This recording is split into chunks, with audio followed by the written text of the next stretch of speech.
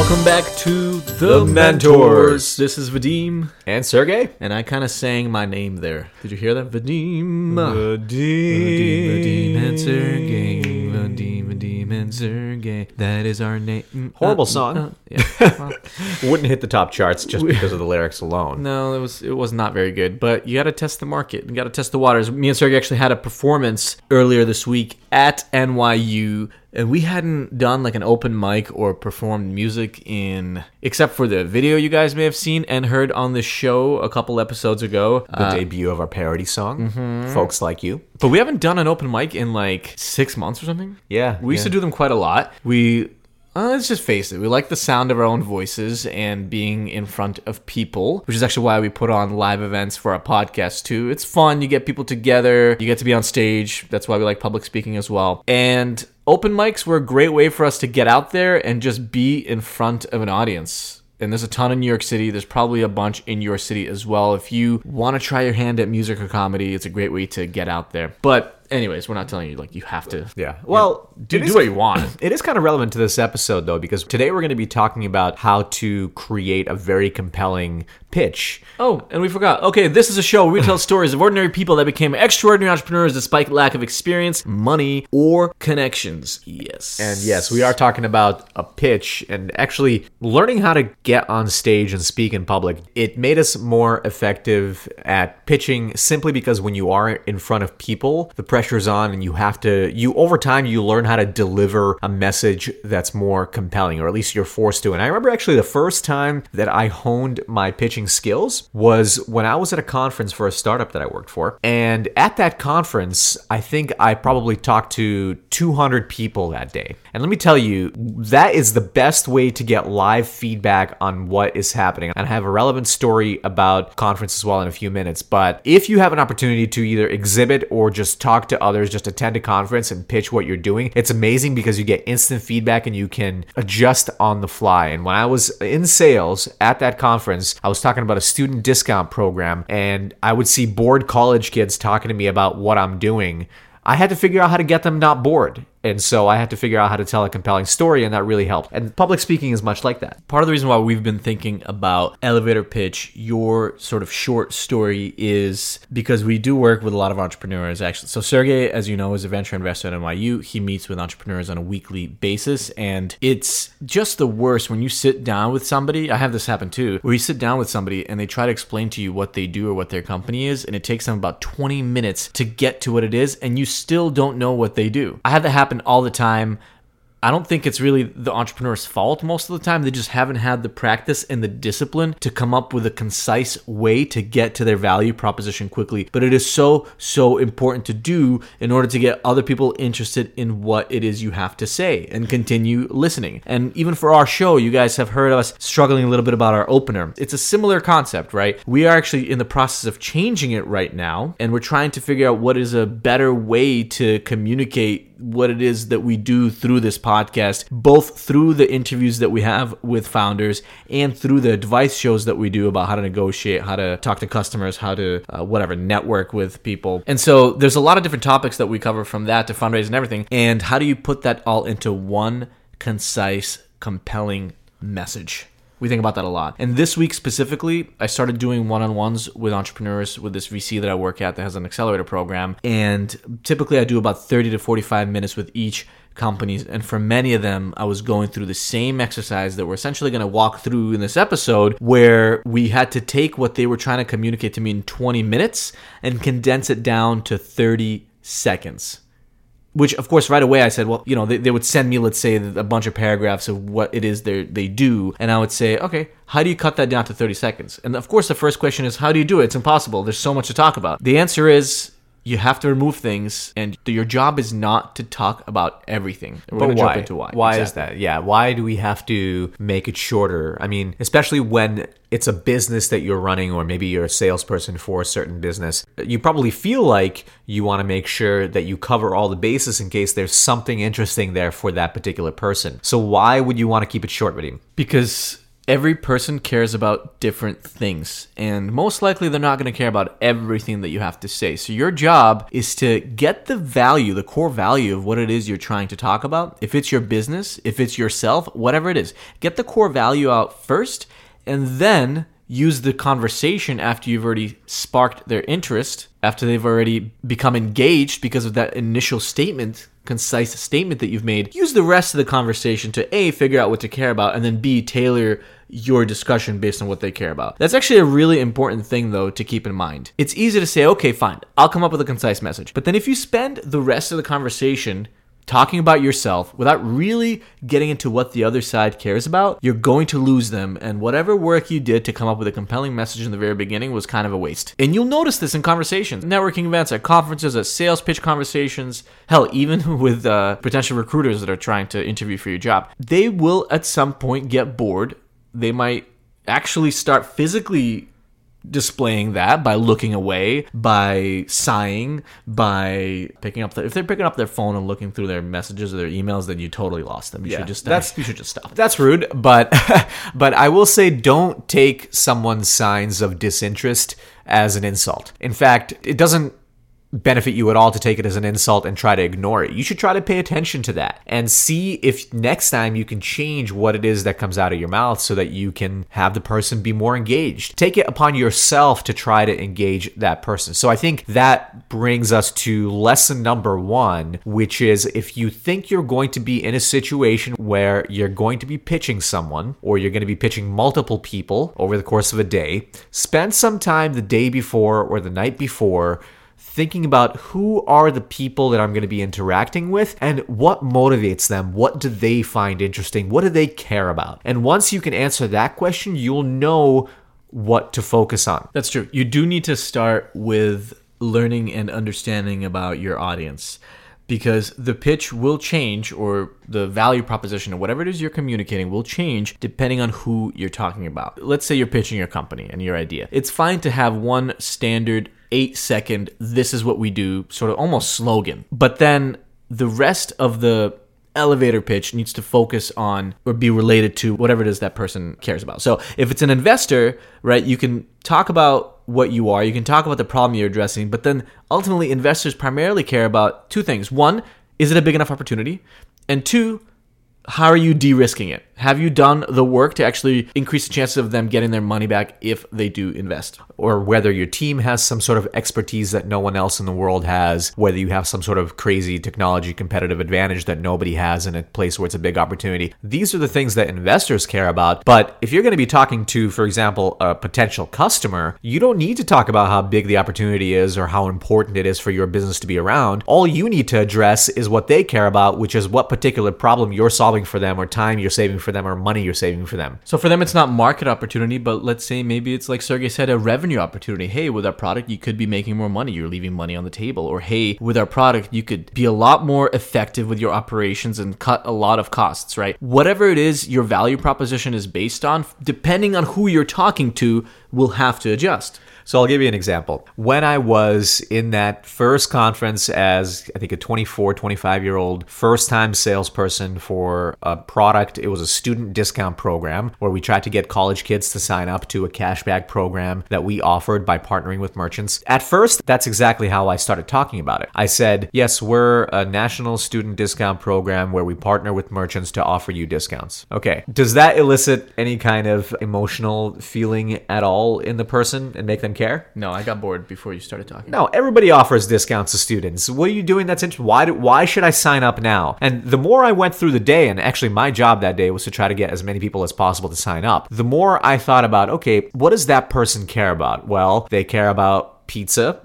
They care about beer. Maybe they care about getting cool clothes that other people don't have. So I focused on that. I would ask them questions like, where do you like to shop? Or what kind of food do you like to eat around near campus? And then I would say something like, well, we offer you 20 to 30% off on pizza that you get every weekend, so you can save a bunch of money and buy beer, right? Or we offer discounts at Forever 21 so that you can buy a bunch of clothes and be the coolest looking kid at school, right? But now I'm talking about value statements for the college student, not what I care about, but what they actually care about to compel them to sign up. Yeah, and then you can adjust your 8-second slogan there as well. Instead of saying we offer student discounts by partnering with merchants, you could say, now that you've created this story in their minds, you could say, every day when you buy lunch at all these locations near Fenway Park, because you go to a school, to Boston University, at all these locations at Fenway Park, every time you swipe your card, we automatically deposit a discount into your bank account. Wow, that feels powerful. That's actual money that you're giving me. I can visualize that. I do that every day. I care about that. More compelling way to position your message. The thing to consider when you're thinking about an elevator pitch isn't that you need to communicate all of the value in the world. It has only one job and one job only. An elevator pitch is there to pique interest and compel the other person that you're talking to continue to listen, to ask you questions. That is going to be your opportunity to then dive deep into whatever it is your expertise is or whatever your product does, or depending on the situation. But don't think that an elevator pitch will solve all these problems and will do everything for you. It shouldn't. That's not its job. Its job is to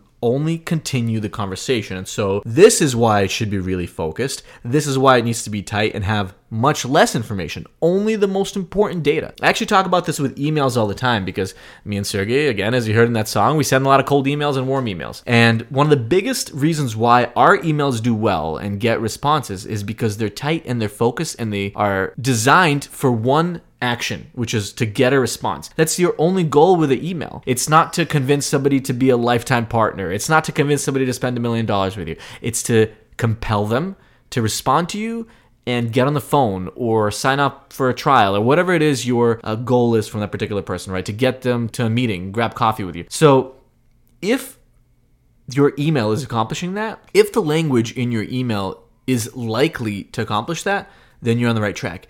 If there's excess information there that might actually reduce the chances of somebody agreeing to what it is you're trying to ask for, then you should remove it.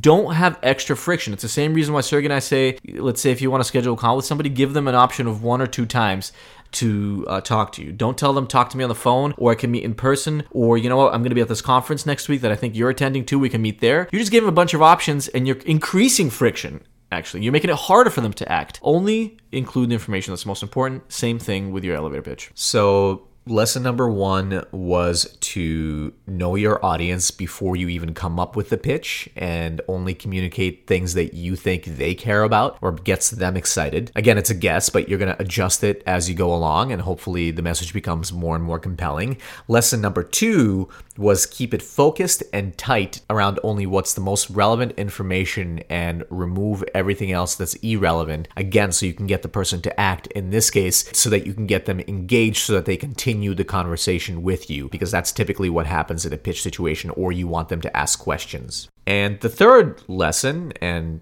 equally as important, not to be discounted, is to rehearse.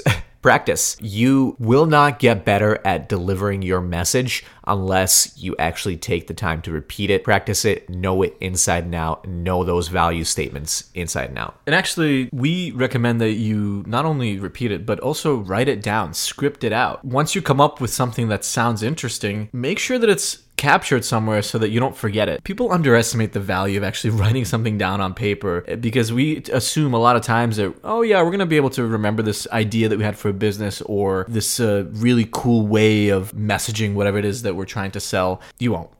You won't, because we think about too many things throughout the day. We have way too many inputs. You need to write it down. Whenever I'm in a meeting with a founder and they're not taking notes feverishly, I'm upset because I know for a fact that the minute they leave, they're going to forget it. And there's no way in heck that they're actually going to try to apply whatever value we were able to generate in that meeting. Now, do whatever works for you. Some people are auditory learners, and so they record sessions and they listen back. That's pretty time consuming. I tend to write these things down so that I can review them, and actually memorize them if need be. For an elevator pitch, you can totally memorize it, practice it over and over again until it becomes second nature. Actually, that opener for the show that we've been using for the past year. This is a show where we tell stories of ordinary people that became extraordinary entrepreneurs despite lack of experience, money, or connections. In the beginning, for some reason, I just could not remember it, so I just had it written down in our notepad here on the computer in our editing tool.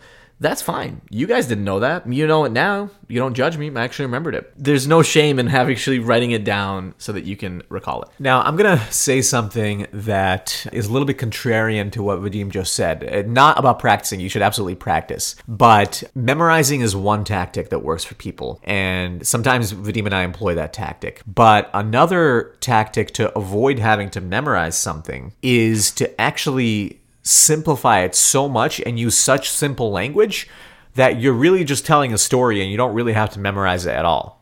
And I'll give you an example of a meeting that I had this week with a founder who had a pretty interesting piece of technology that they have developed. And they were at a sort of a showcase, kind of like a tabling event where they had a bunch of people over the course of 2-3 hours coming up to them. They probably spoke to about 100 people at least. And they were telling me that they actually had trouble keeping people engaged and communicating the value. People would either walk away or they would be confused or they just wouldn't get them to take the step that they wanted, which is exchange business cards so they could follow up with them because there were some important people at this event. And so my colleague and I, we were sitting in this meeting and we're like, okay, well, why don't you tell us your pitch? Now, usually that makes the person freeze, which is why, going back to our previous point, it's so important to actually put yourself in that role-playing live situation where you're going to be pitching it, whether you do it in front of your significant other or your grandma, it doesn't matter. But he started reciting the pitch back to us, and actually, at first, he was silent for about 20 seconds. He was not ready to do it.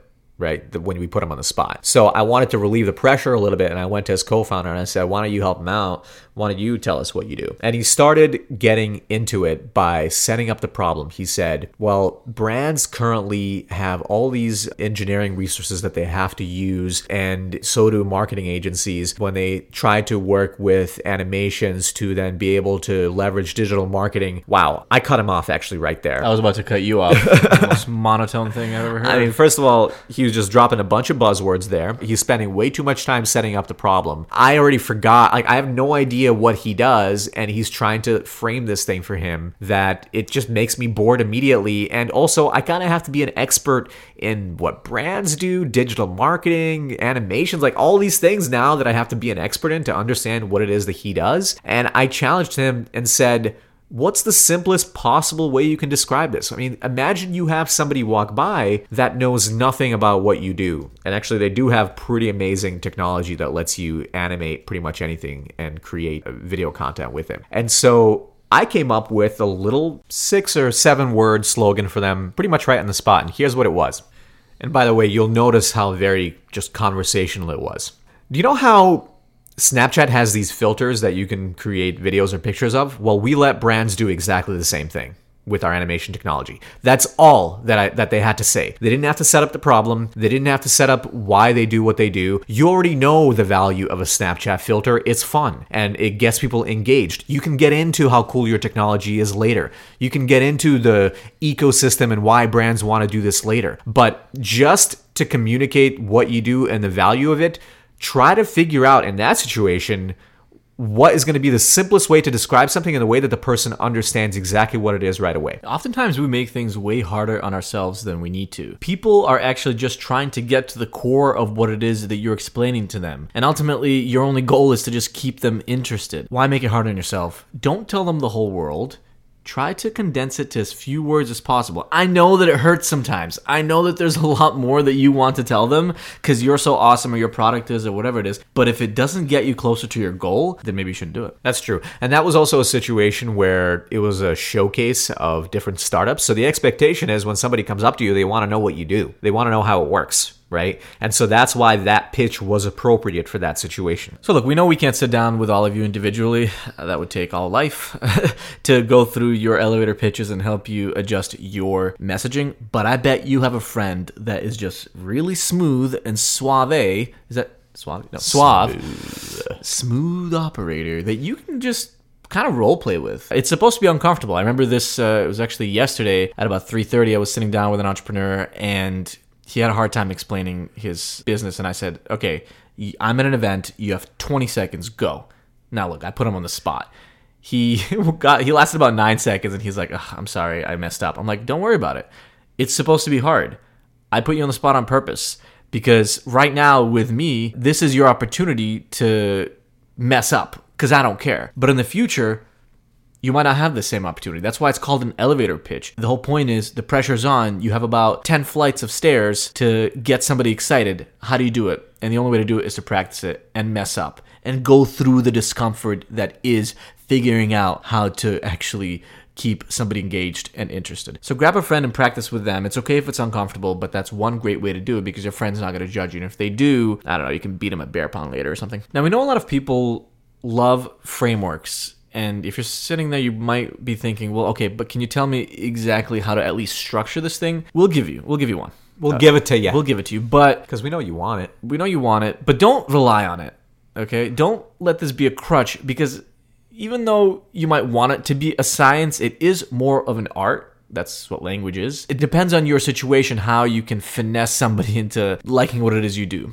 or enjoying what it is you're talking about. So every situation is going to be very, very different. This framework that we're going to tell you is by no means applicable to everybody, but it should give you a good start. First, think about how to condense the description of what it is you do, your product or service or yourself, in about 8 seconds. Think about it as a slogan, if you will, but essentially just literally 8 seconds, one sentence, what do you do? To continue the pitch in the conversation, the next thing you can talk about is the problem that your product or service is solving, or your expertise, I guess, is another way to think about it. But what is your problem or opportunity? What is the opportunity for the person or the market that you're addressing? And the last thing is your solution. So you have a problem statement and then the solution that addresses that particular problem. That's one way to think about it, right? Statement of what you do to get them hooked, the actual opportunity and problem, and then the actual solution in a little bit more depth. And that should be enough to get them to ask you more questions and continue to probe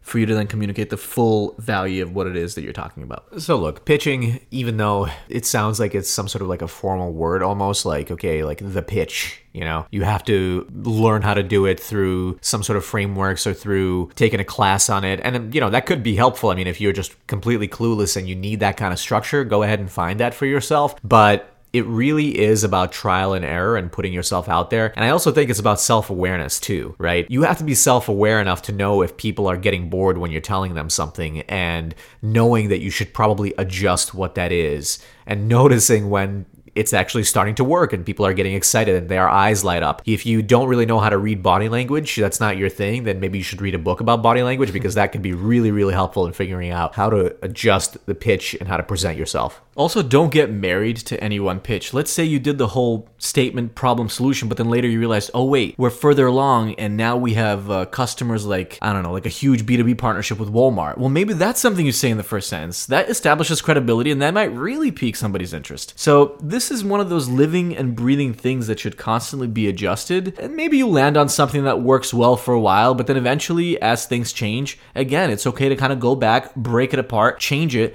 and figure out what sounds better and works better. Hopefully this was helpful for anybody that's trying to figure out how to communicate their own value to the world in a compelling way. It is an incredibly important thing to focus on, and it is a good skill to learn, especially if you're going out there, putting yourself out there, meeting new people. People get bored, people care about themselves, people have a ton of ideas and thoughts in their minds, and they're constantly getting interrupted with messages and content and whatever. So how do you, in that moment, say something compelling so that they're interested in you and want to learn more? And if you really, really still are having a hard time of coming up with an elevator pitch for what it is that you do or what your business does, reach out to us. It's just our first names at thementors.co, or even if you fill out the form on our website, that goes directly to Vadim and I, and we're happy to help you along with your pitch. That's it for this week's episode of The Mentors, and we'll see you back here on Sunday. Laters. Bye-bye. Teach us how to be more effective pitchmen. Pitchmen?